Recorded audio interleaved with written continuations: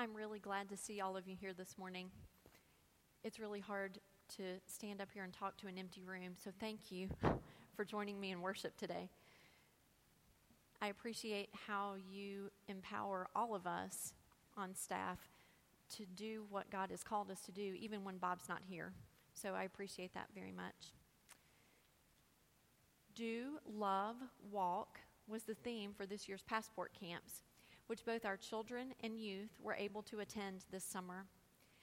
I want you to know, before I start though, please be aware, this is not a camp recap. So if you were coming hoping to see wonderful loads of pictures about what we did every minute of every day while we were at camp, sorry, that's not it. I do want you to know that today's message was inspired by both my preparation for and my experiences at camp. So I'm going to start by telling you a little bit about my time there. We had a great time at Passport Kids learning about how we can live Micah 6:8. Here is a picture of our whole group the first day at camp, and you can tell by the really stodgy poses that camp is a very serious place. Yep, that kind of sums up our group. They're a lot of fun. They sort of stayed in line, but they did all kinds of whatever, just like they are. There was plenty of time for fun, including time for playing games, singing silly songs. This is at opening celebration, and if you've never seen Kim Feltz dance, he really does. And maybe it has to be in the right circumstances. I've never seen that, but I stood next to him in morning celebration and saw it a couple of times. It was a lot of fun. We swam. The big question every day was, do we get to swim today? Did we get to swim today? And some of the days, indeed, we did. And we made some neat art projects if they chose that for their camper's choice. But in addition to all the fun stuff, there was also plenty of time to think about and talk about what we were learning during worship and Bible study. Some of the most meaningful time we spent was during our church group worship response, and that's what this picture is of. We also spent good time during free time and during time spent around meals. The time we spent around meals was different than some of the times that we've spent before. There were 500 campers at camp this summer, and if you've ever been to Eagle Eyrie, you'll know that that room, that lunch cafeteria space, is not meant to hold that many campers and chaperones at once. So we had to go in separate groups. And then that was compounded by if a child was leading in worship, they had to be there earlier than everybody else, and so then we had chaperones going in all different directions, and we didn't always get to sit at meals together, but we did get to run as a herd down the hill to the cafeteria space. We weren't very far up the mountain, so we didn't have far to go, but there were lots of shouts of, "Don't run down the hill! Are you wearing flip-flops? Where are your closed-toed shoes?" So there was good time spent on talking about rules and why we have rules, and also living what Micah 6:8 is. Some of the best time, really, other than the meal time, was time that we spent during free time in our cabin, and they asked for that every day. They would say, "Is this the time we get to go to our cabin? That's fun." Because they enjoyed, even though I didn't have structured activity time for them, they enjoyed being together, and they made their own fun like children do when they have time to do that. Our society doesn't allow a lot of room and space for that, so I appreciate the fact that Passport builds that in so that they can be kids and they can spend time getting to know each other. One of the little girls said, "I really like it here. Now I know everybody's name." Even though we only took 12 to camp, they didn't all know each other's names, and they're all children who come. It's not, we didn't pick anybody up off the street as we went in or anything. It was people they all knew, but they didn't know each other's names even. So I appreciate the ways that you make it possible for children and youth to go to camp, because you are helping deepen and strengthen those meaningful relationships with each other and with God. And really, that helps them live out Micah 6:8. After I registered our campers for Kids Camp and the first children started to sign up, I really started thinking about and praying over the theme and the focal verse. I do this every year. It's not something I just picked up this year. I do this every year because I feel like it's important for me to understand what it is they're learning about and be ready to help guide them as they're thinking about it. And I really enjoyed the time this year because I love this verse, Micah 6:8. I try to live it every day. And so part of my praying through that and thinking over that was I prayed and thought about it every day. And our church doesn't have a prayer labyrinth. If you're familiar with what a prayer labyrinth is, it's a thing, like a labyrinth that you walk through and you pray through, and it just helps guide and focus your mind. And we don't have that here at HRBC, but we do have a sanctuary, and so I made the sanctuary into my own kind of prayer labyrinth. And so I would come in the mornings, and the lights were off, and I would start walking, and I would start back there by the sound booth, and I'd go this way, and I don't like to go the same way like all the time, so I'll come down the side and up and around, and then the next pass through I'll walk the other way, so all the carpet gets evenly walked on, and I'm not making too much path one place or another. I really do think about that. I know that's crazy. But as I was walking through that and starting to think about it, I realized after the first couple of weeks of praying it through that I had forgotten something, and I know that my seminary professors would probably roll their eyes at me forgetting this, but I had really forgotten the importance of the context. I was praying through a single verse and had not read it in its context, and it's really important to read things where they come from, not just random, like we were talking about the hashtag blessed. How many of you have seen a t-shirt or a bumper sticker or a sign that has one Bible verse on it? Raise your hand if you've ever seen that. I've seen that a lot of places, and I hear a lot of people claim a Bible verse, and they'll say, I can do all things through Christ who strengthens me. And I'm like, well, yeah, but the context of that verse is not what you're making it to be. And so I didn't want our boys and girls to hear Micah 6:8 out of context. So I went back and started looking at it. I don't want to misuse Scripture, and if I'm going to be a teacher for boys and girls, I want them to learn how to interpret it correctly for themselves. So I went back to Micah 6:8, and now to Micah, the book of Micah, and now I want you to come with me. Micah is what we call one of the minor prophets. It's in the Old Testament, so it's in the first half of the Bible, boys and girls. It's before Jesus is born. And the book of Micah is the sixth in the line of 12 minor prophets in the Old Testament. Micah is considered more of a common man's prophet, meaning he wasn't from the big city. He was from a small village outside of the capital of Jerusalem. A lot of the prophets preached from the perspective of being citizens of and members of the community of Jerusalem, and so they were talking to the temple leaders and about the temple leaders. And Micah was bringing word from God about the leaders, but he was doing it from the perspective of really deeply caring about the poor and the oppressed who were in the Israelite community. And the book is about how he cared about the poor and oppressed people and how angry he was with the leaders because the leaders were helping Jerusalem come to ruin. The first chapters of the book of Micah talk about the terrible things that are going to happen to Jerusalem and to God's people. Not the stuff that might happen if they did X and Y, but the stuff that was going to happen, and about how they deserved what happened to them because their leaders had been making poor and unjust choices. The middle chapters of Micah talk about how hope will win. Have we heard that story before? Hope will win? We've all heard that. Those chapters even talk about the coming of Jesus. If you will go back after today and read Micah chapter 5, verses 2 through 5, the heading for that is, a leader will rise from Bethlehem. Who do we know that was a leader that rose from Bethlehem? Boys and girls, anybody remember that story? Jesus. Yep. So, getting through those parts of the book gets us to where we are today. Chapter 6, verses 1 through 5, read like a kind of courtroom drama. God tells Micah, the prophet, to stand up in front of the jury, which in this case is not 12 people who are his peers, but it's made up of the mountains and the hills. Those verses say, listen to what the Lord says. Stand up. Plead my case before the mountains. Let the hills hear what you have to say. Hear, you mountains, the Lord's accusation. Listen, you everlasting foundations of the earth. For the Lord has a case against his people. He is lodging a charge against Israel. My people, what have I done to you?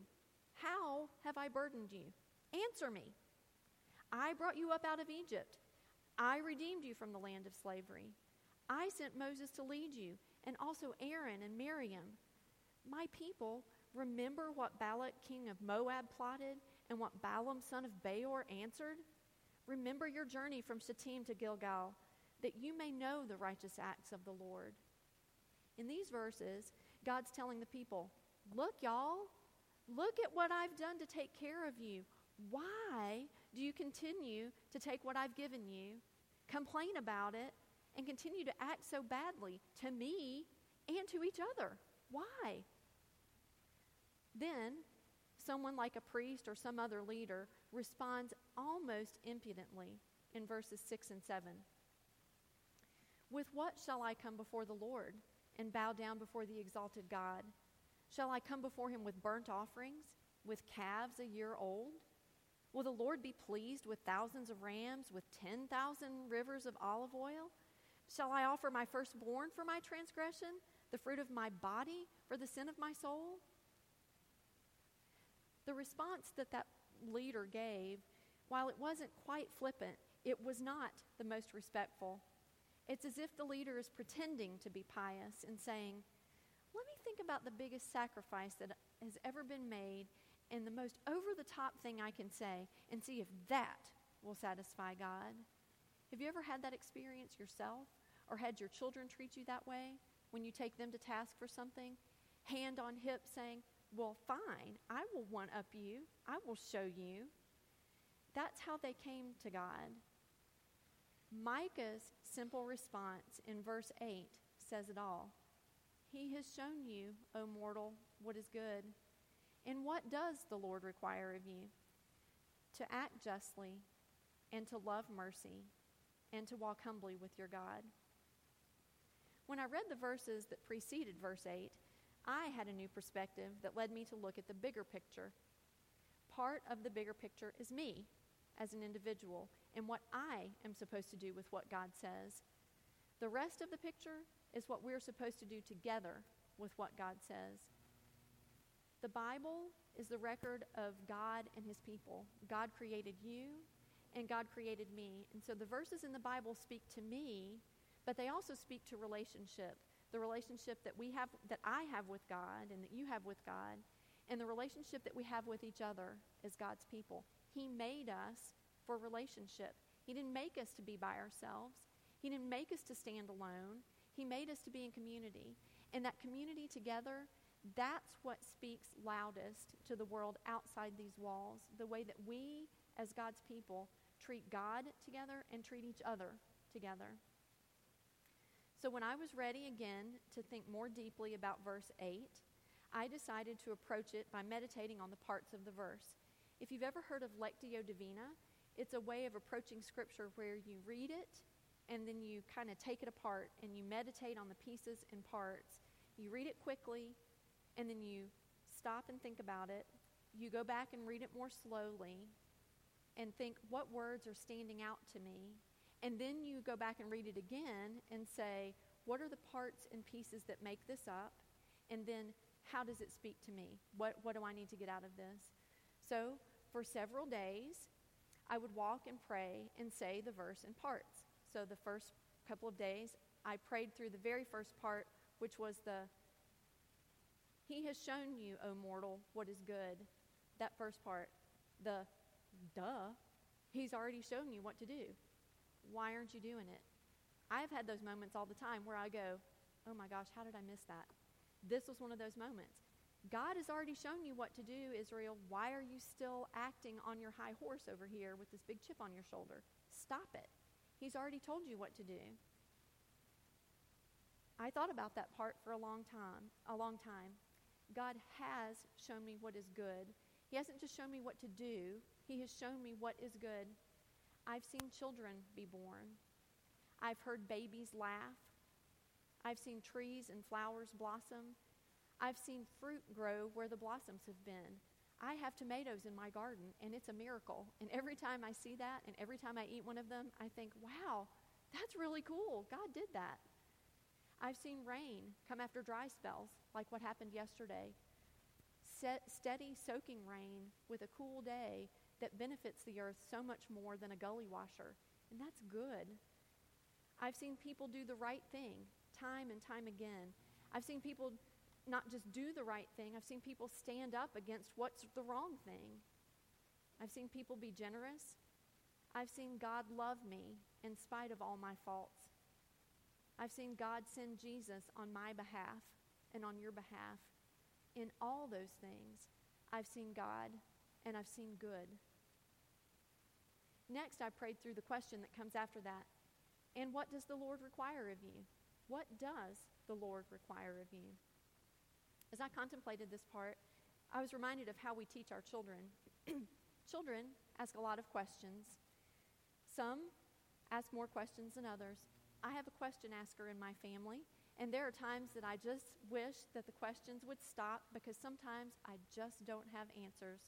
Sometimes my ears are tired, and sometimes I just want it to stop, but that's okay.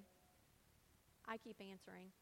I have questions a lot, and I know sometimes God is like, will you please just be quiet?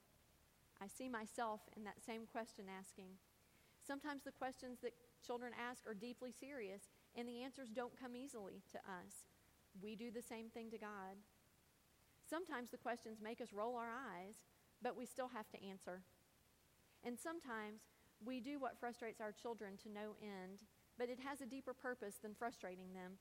We answer a question with a question. Anybody done that? Yep. We don't like it when that happens, and our children don't like it when that happens, but that's what's happening here. The leader says, what am I supposed to do here, God? I'm offering you everything I've got, including my firstborn child. And God patiently answers and says, well, I've shown you what's right, so you tell me, what does the Lord require of you? And I imagine the leader pausing and scratching his head with a quizzical look on his face.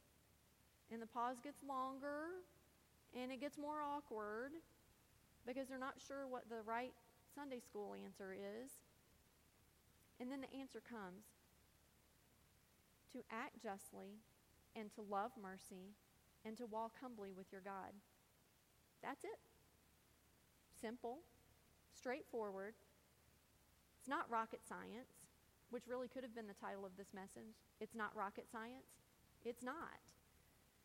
But I was stunned by its simplicity and its complexity. The verse doesn't say, love justice. It says, do justice. How do we do justice? How do we act justly? We live in a world that's consumed with media and the immediacy of media. And I am the first to admit I use Facebook, and my children will tell you that I use it too much. And I don't sit in front of my computer. I carry it in the palm of my hand. And so they'll say, Mom, quit reading and walking at the same time. Come on. I spend time on Facebook. And on Facebook, I see lots of folks who are calling for justice, demanding justice for lots of different things. Left-leaning, right-leaning, middle-standing, you name it. People everywhere are demanding justice.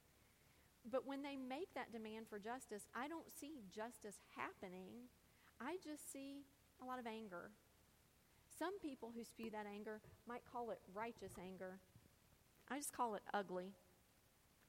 Doing justice is more than spewing anger on Facebook. It requires you to do something. It might mean getting up out of your chair and doing something to help the poor and oppressed people like Micah cared so much about. And that may mean something as simple as not eating out sometimes so that you have more money or extra money to give to First Sunday food offerings. Acting justly means not categorizing people so that you can feel better about yourself. We teach our children that when they're young. We tell them, don't point fingers and don't put somebody down and don't be a bully to make yourself feel better. Everybody's equal. God loves everybody. It might mean including the new kid at lunch at school. It might mean standing up to the bully at school, or standing up to the bully at work, or standing up to the bully at church. And then I moved on from what does do justice mean to what about loving mercy and kindness? Some translations will translate mercy as kindness. I'm going to translate it as mercy here because that's how I learned the verse. What about mercy? Don't we all love mercy? We're all sitting in this room products of God's mercy toward us. Mercy means not acting out of malice and not giving somebody what they really deserve in the way of punishment. We earned from God separation from Him because we choose to do things not the way God wants, but the way that we want. So we are a people born of mercy through God's love, but when was the last time that we loved mercy so much that it moved us to act? Have you ever been cut off in traffic? Anybody ever been cut off in traffic? Did you give a kind and merciful response? In my car, I've heard gasps when I've moved and said, "Oh, jerk." Well, some people use words that are stronger than that I can't say in church. And some people do something with their hands that's not very nice either. That's not a merciful response. And what about at the grocery store when the mom with 20 items and a screaming kid jumps in front of you in the 15 items or less speed checkout line? Did you treat her with mercy and kindness? Did you look on that screaming child with mercy and kindness? I usually pray for them because I remember what it was like.